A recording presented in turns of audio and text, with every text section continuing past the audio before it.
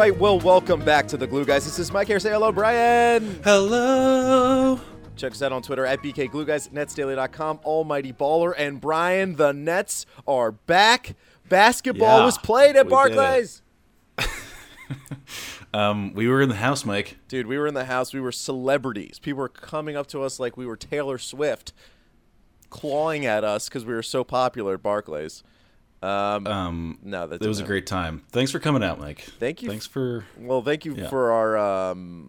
I don't know how to describe him. Our secret inside source, Sugar Daddy. That's our Sugar Daddy.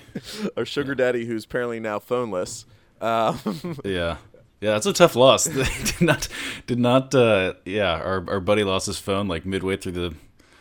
Maybe like at halftime, and it was hard to get him back. He was depressed about it. He just sat there, and stone-faced. He may not be able to hear this because he does not have a phone now. So we can say whatever we want about him. It was great. We had good seats. We were like 15 rows behind the basket, just to the right of the basket, so a good angle. We could really see the athleticism of some of the players. Pretty full crowd. Nice crowd for a preseason game. I mean, I know it was the Knicks, but great, fantastic for the first one of the season. So a real buzz was throughout the arena. What was your feeling? They had that preseason security on their mid-season game. Let me tell you, that's always my favorite part of getting in is the full body scan. Some poor guy in front of me who did not have a super good grasp on English had his headphones on, and they I saw that guy. Tried to get. It was bad. He didn't know what they wanted from him, and they wanted his headphones in that little dish thing, and it took a while. But anyways, good stuff. How about that Brooklyn Brigade, the Brooklyn Block, whatever that section was right behind us? That was that'll be a whole season of that. So you're anti that. So the Brooklyn Brigade, if you don't know, it's like a professional cheering section for the Nets.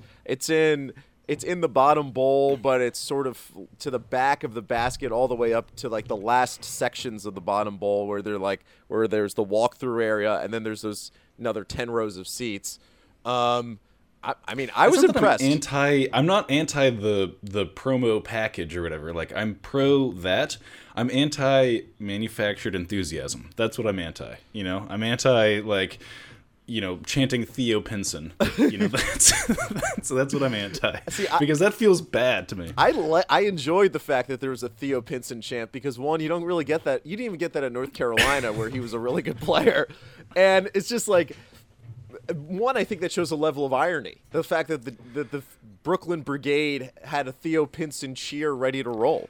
You know what I mean? Like, I appreciate it. They have an everyone chant ready to roll. That's the thing. I just feel like it's like both. It's like, I don't have my thoughts fully organized about this, but there's something off-putting about it that I can't quite put my finger on. It'll take me a couple of games into the season to really nail down on it, but there's something I can't. Maybe it's that I don't sense the irony, and I think that the Pinson chants are authentic is part of the problem. I don't know. I can't quite figure it out. But anyways, let's dig in deep into our hot takes. Like, you've got to have a million hot takes here, Mike. All right, so here's the headline. So if you didn't watch the game, or if you did, but if you didn't watch the game, the thing that you absolutely missed, this is the number one thing that came out of this game that needs to be discussed, Brian. It is that Rhodians, Kuraks, I think is how we're saying the name. Kuraks. Oh, that's beautiful. Way to go. Yeah. Kuraks, who I like to call the coffee maker, hashtag the percolator. Was eye-opening. An eye-opening performance from our man. 13 points, 4 from 6 from the field, 4 rebounds, 2 assists, 4 steals. Super active. He was a cross between Kevin Durant, Julius Erving, and Bradley Cooper. Just like a phenomenal performance. No, honestly, what was your Kuruks? I mean, let the Andre Kirilenko comparisons rain down Pretty from good. above, A better shooting Kirilenko, maybe. I mean, what's not to love? A fourth quarter slap on a fun breakout game. First game of the preseason. This guy knows what he's doing. He's got his handle on the PR machine, Mike. Because if you're gonna have a mini breakout game, that's definitely the time to do it. Yeah, I'm being honest. We had So one, he was B Division European League, right? Like he was. The classic story about him was that he was pushed on Barcelona's B Division because he had made it clear that he did not want to play for them, that he wanted to go to the NBA, and they just decided to park him on the bench. The Nets had constantly been scouting him for 2 years, probably even more than that. They had scouted this guy, and every time they went to go see him play, they benched him basically. I think there's maybe only one time when he actually played in front of, Sean Marks or Trajan Legdon or whoever it was. So we didn't know anything. And the description about Europeans, frankly, of that height are all the same, right? It's like he's got some handle, he can shoot, a little playmaking ability, but then he scores like 2 points a game. So you just have there's no way to know. There's no highlights really. There's just no way to know of what he's going to be when he gets over here. What I saw was honestly super active dude who was like in the mix all the time, but not out of control. I mean, I'm sure he will be out of control, but swiping constantly, so like very handsy, always swiping at the ball. And it just like that's the sort of thing that you don't really hear about in the scouting report. Is like, I'm not saying he's going to be a lockdown defender, but I saw energy on defense, which hopefully will translate into something. I mean, he's not going to play that much, let's be honest, but like, I don't know, I saw something real there. I saw a vision of a contributing basketball player, which in the second round is phenomenal, Brian. This is it. Yeah, he is the savior. I mean, who needs Jimmy Butler? For a team with only like maybe 2 and 3, maybe like players that can penetrate off the dribble, like for a guy that's just like your millionth pick who has the gumption to put the ball on the ground and like beat his man, beat the stretch four that's guarding him. It's it's hard not to love that. Speaking of which, we could not get inside the paint there for a bit, Smelts. What's the deal? Yeah, so the way that like Atkinson ran the game, again, if you didn't watch, was he had the starters out there without Rondé because Rondé was out of the game. It was LeVert, Crabbe, D'Angelo Russell, Jared Allen, DeMarre Carroll. And then he basically just played those 5 together. Ed Davis came in for Allen for a little bit, and then he brought in like a full bench unit. So that's Joe Harris, Dinwiddie, Ed Davis again, Jared Dudley, and Trevion Graham was the guy who was playing a lot, actually, last night. When it was the Dinwiddie second unit lineup, it was basically, let's pass the ball around the three-point line and hope to God one of our screens loosens a shooter. And that was it. There was, like, no penetration, not from Dinwiddie. There was no like, pizzazz there. And what are we going to – we can't flip out about it. You know what else was an interesting thing is just watching back some of it. They had, like, the secret is that about Joe Harris. His little pump fake hard dribble right to the basket is gone. Like they've scouted that officially, took it away. So it'll be interesting to see how Joe adapts to basically being scouted a little bit more than he's used to. And we talked about this. It's like, D'Angelo Russell worked out a ton, and like you can actually do see his like body looks a little different, a little more slithe. Slithe. What's that? I don't know. But he looks wiry. He looks good out there. Slight? Not slight. It's like wiry, but similar. You're talking about lithe? Yes. So no S. Yeah. What does lithe mean? It means like wiry, right? Yeah, like skinny. Yeah. Yeah. So he looks good out there. You can kind of see Jared Allen. There's a little more definition. Joe Harris, just same body, same approach. He showed up with new hair.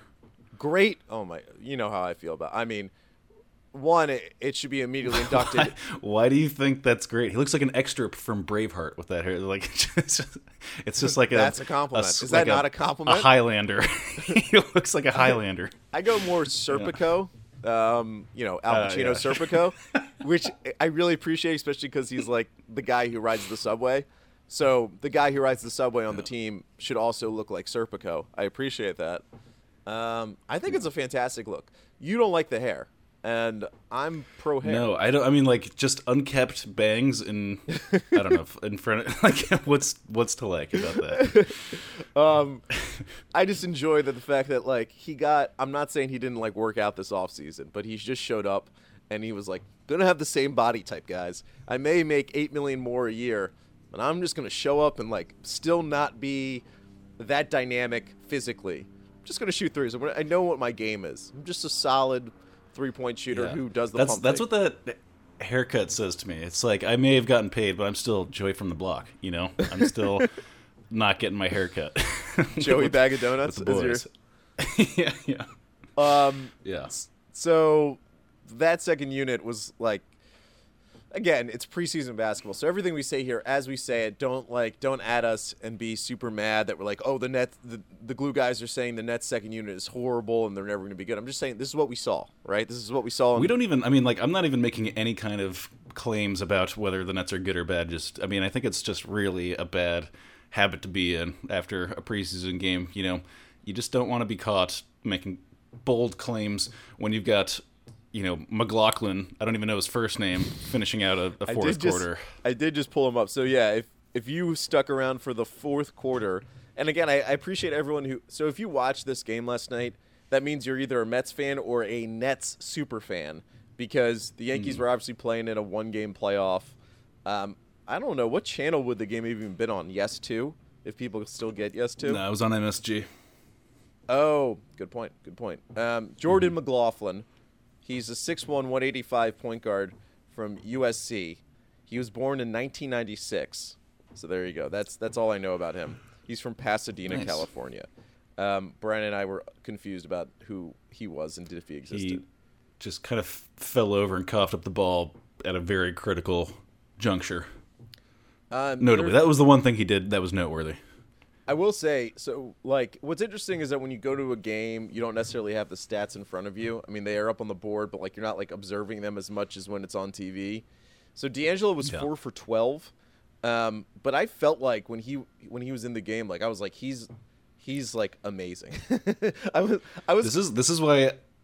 Yeah, this is why I've always learned to, like, go back and rewatch, like, games from not when you're at them, because it's so funny. Like, Travion Graham, like, had a pretty good game on paper, like, and like going back and like watching some of his makes, like, yeah, it's like a good game, but like my memory is like just him missing horrifically on like 2 very hard, very rightward threes. Well, like, Dinwiddie was 4 for 9 from the field and 5 for 7 from the free throw line. 4 for 9's like, that's a pretty good night. That's like, what, 45% or whatever. But, like, watching him live, and if you would watch him in the game, like, he had some misses that were just like, wow. They were like, I think there was almost an air ball 3, and there was like a sort of in the lane turnaround jumper that just like went way off. He was wide open on, it's like near the baseline, or I don't know. He was wide open wherever, and he just totally missed the shot. But his stat line's 4 for 9, and he got 13 points, and he's 6 assists, and he looks like a typical Spencer game. No turnovers again from Dinwiddie. It's an interesting thing to sort of investigate further, this sort of bias of like when you're not, like, when you have just that one vantage point of being like at the game, like those mistakes just seem so much more glaring than like the like tiny little things they're doing well that you sort of are able to pick up on TV better. So what I want to do is I just want to kind of like run through some bullet points, some things I observed and, whatever from the guys. And again, this is game 1 preseason. Like, I'm not going to go crazy with it. I mean, I do want to, again, color our sort of analysis from last year. The Nets beat the Knicks twice in preseason, and the second game was a blowout. And we were talking about how much of a disaster the Knicks were going to be, and maybe the Nets will be really good. And then the Knicks dominated the Nets in the regular season, unfortunately. So, like, all of this is bullshit, right? We all understand. We're all swimming in it, so it's no big deal. First, Ed Davis. Oh, my God. Brian. Ed Davis.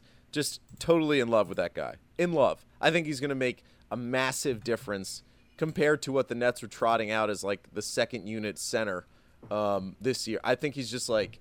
He's scrappy. He does all those like little annoying things to the other team, the boxing out, the sort of muscling of guys away that like don't show up in the stat sheet, but shows up on the court, Brian. I love him. It is really interesting at how good he is at just forcing his guy too far under the hoop, Yes. And like you would think like Quincy Acey is like, a way bigger person than Ed Davis, but somehow was unable to sort of do that, or like just didn't have the instinct to do it. But like every time I was watching Ed Davis closely, he was like constantly forcing the guy directly under the hoop where he couldn't get the ball. It was, I mean, like I was also looking through some comments, and people were like, "Oh, like Ed Davis, like got like killed by Enes Kanter last night, like blah blah blah," and so did Jared Allen. I'm like, yeah, I mean, I feel like I don't know, is it a big problem for you that like players like Enes Kanter are going to continue to just feast on our scrawny, undersized center 4-5 front court rotation? Like, I mean, is there a way to fix that? Can Jared Allen just suddenly get good at that, or like what's going to happen with that? Well, and that's the thing, like.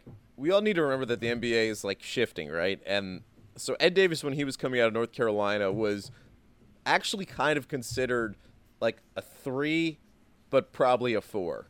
And as the NBA has shifted, he's become a 5. Jared Allen, while we all love him and his wingspan's fantastic and he's a pterodactyl out there, he's still a skinny dude. And Enes Kanter is like classically would have fit in, 10 years ago. He's just like one of the tougher offensive matchups in the league. Just like so, I take nothing from. It's like the classic Vucevic always seems to kill the Nets. It's like that guy, the guy who really doesn't exist that much more in the league, but like as a Kanter or Vucevic or Greg Monroe at one point, but not anymore.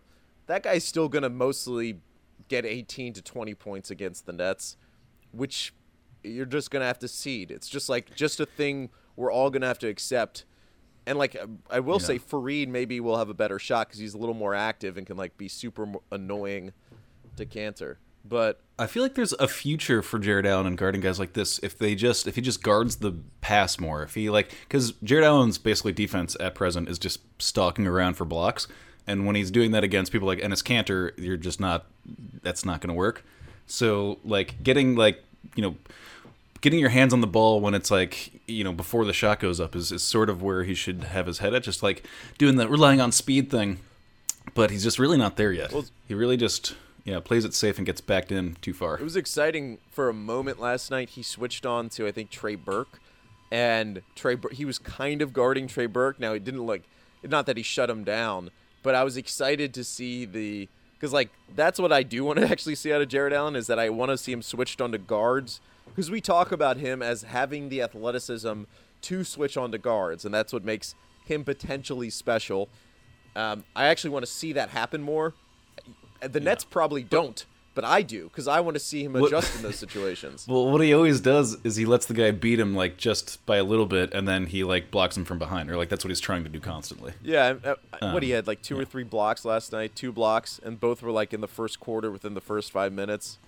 And I think Zach Lowe, when in his league pass rankings, when he talked about the Nets, Jared Allen, I think, is within the top 12 in opponent field goal percentage in terms of Jared Allen's very good at not letting other guys score when he's in there.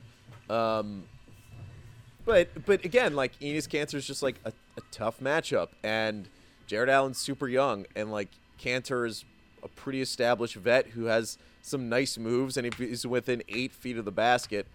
Again, Ed Davis is a veteran, but it's that's tough for Ed Davis to deal with.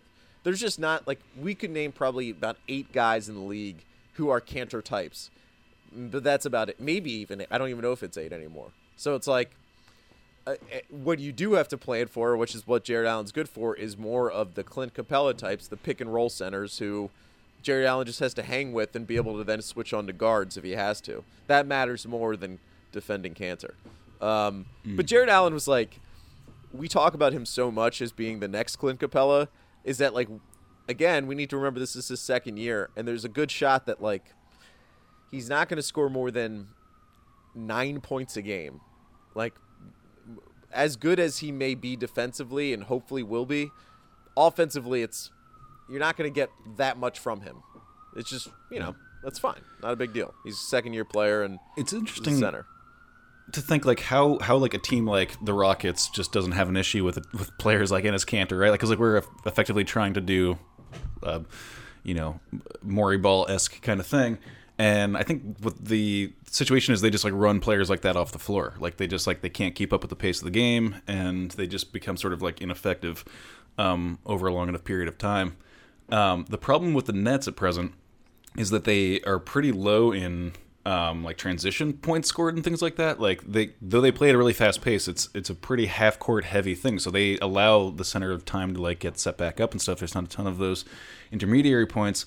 And like I saw in the beginning in the first quarter, like Jared Allen trying to make those like long outlet passes, and there was like an obvious attempt to do that, but still D'Angelo Russell is not fast enough to like just beat guys in the open court. Yeah. So that is like an interesting problem that doesn't seem like it's going to be resolved with our current players, other than like you could give it up to like Karis LeVert or Spencer Dinwiddie, but even still, like those guys aren't like, I wouldn't say prototypical like playmakers on the fast break, or at least they're not like playmakers in that they can like really pass for other people. They typically go in and try to score for themselves.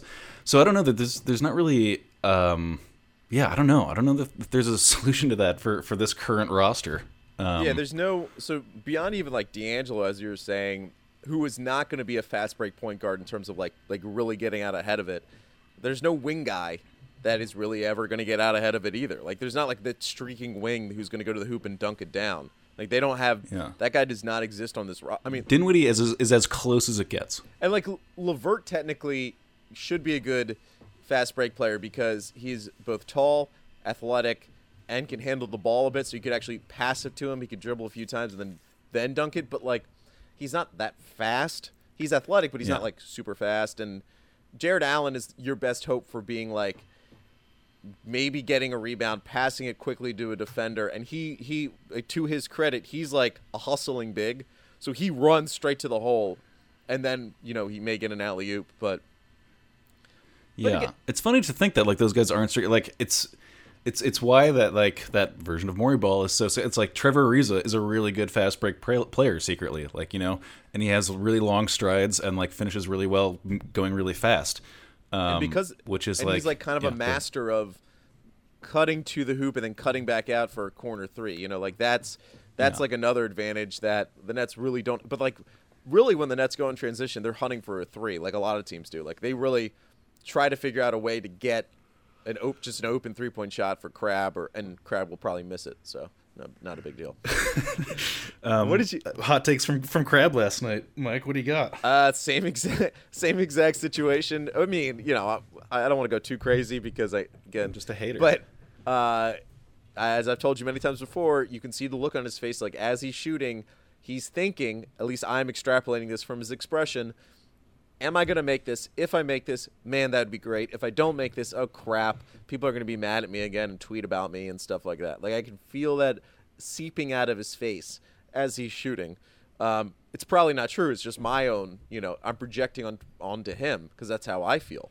But I'm going to give Crab some time here. I'm going to let him mature because he did play well at the end of last year. It was preseason game 1. You said something funny, though, at the game about, am I going to have to start disliking Joe Harris because he's getting paid now? If you want to explain sort of why you believe I'm going to now hate Joe Harris. Well, we're going to find out if there's a bias here. But, I mean, Mike has a really hard time separating the on-court product and what it takes to get them on court, the money involved, which is why he has such long-standing resentment for Alan Crabb, and why he's been lauding the efforts of Joe Harris for so long. But now Joe Harris he's got a reasonable contract, but he's getting paid. He's taking up a much larger percentage of the cap than previously, so it's time you got to bring up your expectations along with that stuff, Mike. You got to raise your expectations, and with that, you run the risk of having a little disappointment coming with it. But we'll see what comes, from you. I expect that you have these deep-held prejudices, but maybe you can prove me wrong. I don't know. No, I'm not going to prove you wrong. I'm going to be so disappointed by Joe Harris this year. If he does the exact same thing as last year, which was like pretty great, I'm going to be like, probably should step it up. Probably should have worked out in the offseason, Joe. I'm sure he did, but he looks like he just played ping pong. You know what I'm saying? He seems like the kind of guy who was like, I'm going to work on hand-eye coordination and just play ping pong. Yeah. While it's a nice cardio if you play it correctly, not the best. Also, he also could be a guy. How are you playing ping pong where it's nice cardio? Dude, I'm all over the You're like cartwheeling into the forehand smash. Actually, I'm not. I'm the person who pretty much immediately gives up on the shot if it's any distance away from me. But in spike ball, have you played spike ball, Brian? I feel like, dude, spike ball is a super great game. I can't believe it's not more prevalent. I was actually watching, and this is so lame, but I was in, I don't know, one of the parks along the Hudson River in Manhattan, and there were I guarantee there were professionals. These 4 guys were playing it at a level I had never seen before. Like the diving and the change of the speed. But I feel like Joe Harris probably played some spike ball, and that was it. Like that was his workout. Have you ever seen this game? I always look it up and I always forget the name of it, but it's like basically volleyball that people play with their feet in like Indonesia or something. Yes. It is by far the most impressive sport like ever. Like, and it's just not a big ball too. It's like the size of a grapefruit, and yeah, it's unbelievable. Pickle is also expanding rapidly across the country. I don't know if you played any pickle, it's just on a tennis court but smaller, and the ball doesn't really travel that far. So it's like kind of racquetball-y, but there's not a wall. You know, it's like the movements of racquetball but on a tennis court. It's fun. It's a good time. Mm-hmm. I'm sure people are excited about that segment. Great segment. Yeah. Thank you. Please tweet at us for more segments. Somebody in the Nets Daily comments, shout out to whoever it was who was coming down hard on us for our Mark Wahlberg digression in the last episode with Jimmy Butler, which I think is a salient point. I got to be honest with you. It's a salient point. It needed to be stated because it's like one of the anti-Jimmy Butler. Like it had to be talked about. Like I'm not going to apologize about that. Like if you don't think that Jimmy Butler being a fan and a friend of Mark Wahlberg is an issue, then you've got a problem. You know, great transition, Brian. Great transition. Because this is where we're at. So, preseason game 1, headlines to me was Kurucs was dominant. Kurucs was dominant. Ed Davis, I'm in love with. Alan Crabb's the exact same player. Joe Harris, exact same player. And we'll move on from there. We probably should mention quickly about Karis LeVert, trying to go to the hole. I appreciate that. Thank you, Karis LeVert, for doing that. But let's update about Jimmy Butler real quick, and then we're going to say goodbye. And then we got some exciting pods coming up planning. We have maybe some big guests planning. As we always say, they come down the pipe, and finally this pipe is reaching us like Mario. Jimmy Butler, the latest is that first we'll go Nets, and then we'll go league-wide. I love hearing car sounds behind us. The Nets is that it seems like the Nets don't want Jimmy Butler. We know that because we've been told I think Kevin O'Connor from The Ringer and multiple other people too, that they have not even offered Karis LeVert for Jimmy Butler. So that means they're offering, likely, if they are offering anyone at all, like Dinwiddie, DeMarre Carroll, maybe a pick somewhere, and like something else, maybe a little something else, and that would be it. Mm-hmm. No matter how bad the deals are, you cannot imagine that the Timberwolves are going to take that. Especially because it seems like the Timberwolves want to dump Gorgie Jang. Sorry, I apologize. In the deal, there's no way the Nets are going to take Gorgie in any deal, unless if it's like we'll take Jimmy Butler and Gorgie, and we'll give you like McLaughlin. That would be like the only deal that would ever happen. But I still don't even think that. So, but what is happening is it seems like the Miami Heat are really like pushing forward. Woj just tweeting out that the Heat are really trying to get the Timberwolves to accept an offer sheet of, well, maybe this is what Minnesota wants: Bam Adebayo, Josh Richardson, and a first-round pick. The Heat may not want to offer that. The Heat are trying to offer like other crappy players. Now that we're so many days out, though, Brian, how are you feeling about Jimmy Butler? Have your opinions about him being a Net or being traded to the Nets and the Nets maybe wanted to trade for him, has that shifted at all in the past week? Probably, yeah. Yeah. But I do want to say this little disclaimer. Like in our show, we probably threw out like 15 different trade ideas. And I love the idea that fans will come out of the woodwork and be like, you guys are insane. Like, idea number 12 was so stupid. Like, all right, come on. We're just talking about everything that's, that everyone else is probably like thrown out. Just ideas. So let me just say that was a idea heavy podcast. Not a lot of it we like think is realistic or likely or anything. But in the end, we did a terrible thing, which was do this massive disservice to one another, where we forced each other to say whether or not it was going to happen, and we both said it was going to happen if with a gun to our heads. And I probably don't feel that way anymore. Yeah. I mean, not that I don't like. It's difficult. Like, yeah, like if the price goes down far enough, like obviously, with any of these, anytime there's a trade for any player, makes a lot of sense. But one thing that isn't clear to me is like, if Miami, for example, was not on that first list, does that mean that there isn't an assurance that he's going to re-sign with that team? Like, does that implicitly mean that, oh man, don't they know we're doing podcasting in here? What's going on? It lets people know that we live in New York, Like, I feel I'm gonna yell out it's the sounds of New York. Yeah, so, like, I think it's like Pat Riley basically saying, one, they have no shot at getting a max player beyond trading for them, so they have to make a trade of this kind of level. And he probably believes in himself enough to be like, I'm going to get Jimmy Butler here to Miami. He's been spending time in Chicago and Minnesota in the winters. He's going to come to Miami and just be blown away by the daily delights of temperature and culture and all that baloney. There's, like, Mark Wahlbergs everywhere here. Yeah, there are many Mark Wahlbergs from Pain and Gain. It's unbelievable. So that's his belief, and it makes more sense for a team like the Heat, who have no, sort of real ways to get a kind of player like Jimmy Butler, for them to try to make this deal. Where for the Nets, like, I will say I'm now much more shaded of was like, I don't really want Jimmy Butler, and like, I don't want to fall into that trap too much. That this is like, because what happens is when these trade negotiations kind of play out, there's always like, it ends up looking more negative. Like, there was a time when people were like, I don't really want Kawhi Leonard. And you're thinking, like, that's crazy. Like, even though he had weird issues and the injury thing, you'll want Kawhi Leonard. And I think if, like, Jimmy Butler was on the Nets, that would be fantastic. And, like, the team would look way different depending on who they give up. But, like, it's funny. Oh, sorry. No, what were you going to say?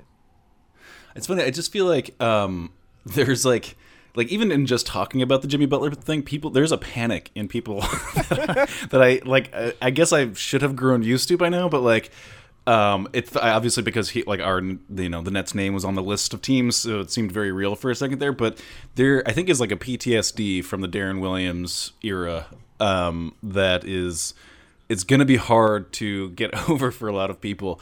And the thing is, there will be a day of reckoning for this, right? Like, and it's not far away, because we are going to have to make some actual investments, because we're going to be one of very few teams that have the ability to do it in a very short window. So, like, there is going to be a time in the not too distant future where our safe, cozy, like, yeah, we're watching our young guys like grow to, the result of like, 35 to 28 wins, is like, that's going to be, that's fun. It's cute. It's safe, but there's going to be a big, risk eventually you're going to have to make. And it's going to, I think people are really still like traumatized from the Darren Williams, era. And like, rightfully so, but you have to go back and think about it. Like, it was the worst case scenario thing that like Darren Williams just stopped being good at basketball. A guy who was really, really good stopped being good. Very difficult thing to predict, especially right, when we traded for him right in the heart of his prime. You do that trade for Devin Harris and what turned out to be Enes Kanter and Derek Favors. A good trade, a not bad trade. And, obviously everything that happened afterwards, those are all separate issues. But, when people are conjuring Darren Williams comparisons, I urge you to be very careful about this, because, it's really easy to go back and say, like, yeah, dumb, but, you do have to throw in every now and again. You got to put your chips all in, intermittently. Every 4 years, basically, is what has to happen. And like, this team, as much as we love them, LeVert, Dinwiddie, D'Angelo, all these guys, like, even if they all reach their potential, right, or somewhere near their potential, D'Angelo even himself, this team isn't good enough to win the championship, right? Like, so if the Nets, if they all get through the potential, they all re-sign with the Nets, and they just keep growing together, still not good enough to win a championship. So something is going to have to change.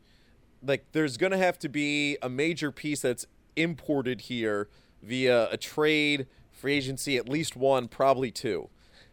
Jimmy Butler, is he that piece? It's unlikely that he isn't, but if he's the piece that gets you the bigger piece, then it's worth it. Right. There's no guarantee that that's going to happen. It increases your chances like exponentially. Like yes. that's the reality of it. You know? Really does. And yeah, like as much as we like to talk about the two max free agent things, and as much as everyone else does, like it really does make a difference when all these guys are going to be free agents and they're looking around and they're like, yeah, I kind of know D'Angelo Russell and I think he's talented, but like depending on how he plays this season, like we may not really know how good he is and how he's perceived amongst the rest of the league. But like Jimmy Butler is a guy who's been through the playoffs, established name, all-star games. He hangs out with Mark Wahlberg. Everyone loves that. Great guy.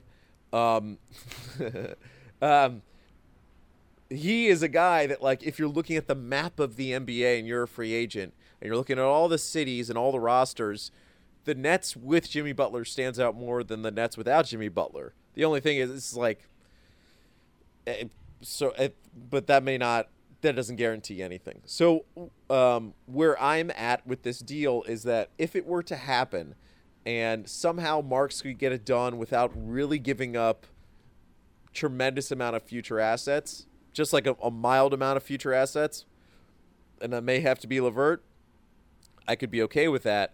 Beyond that, I don't think Marks is going to make a deal.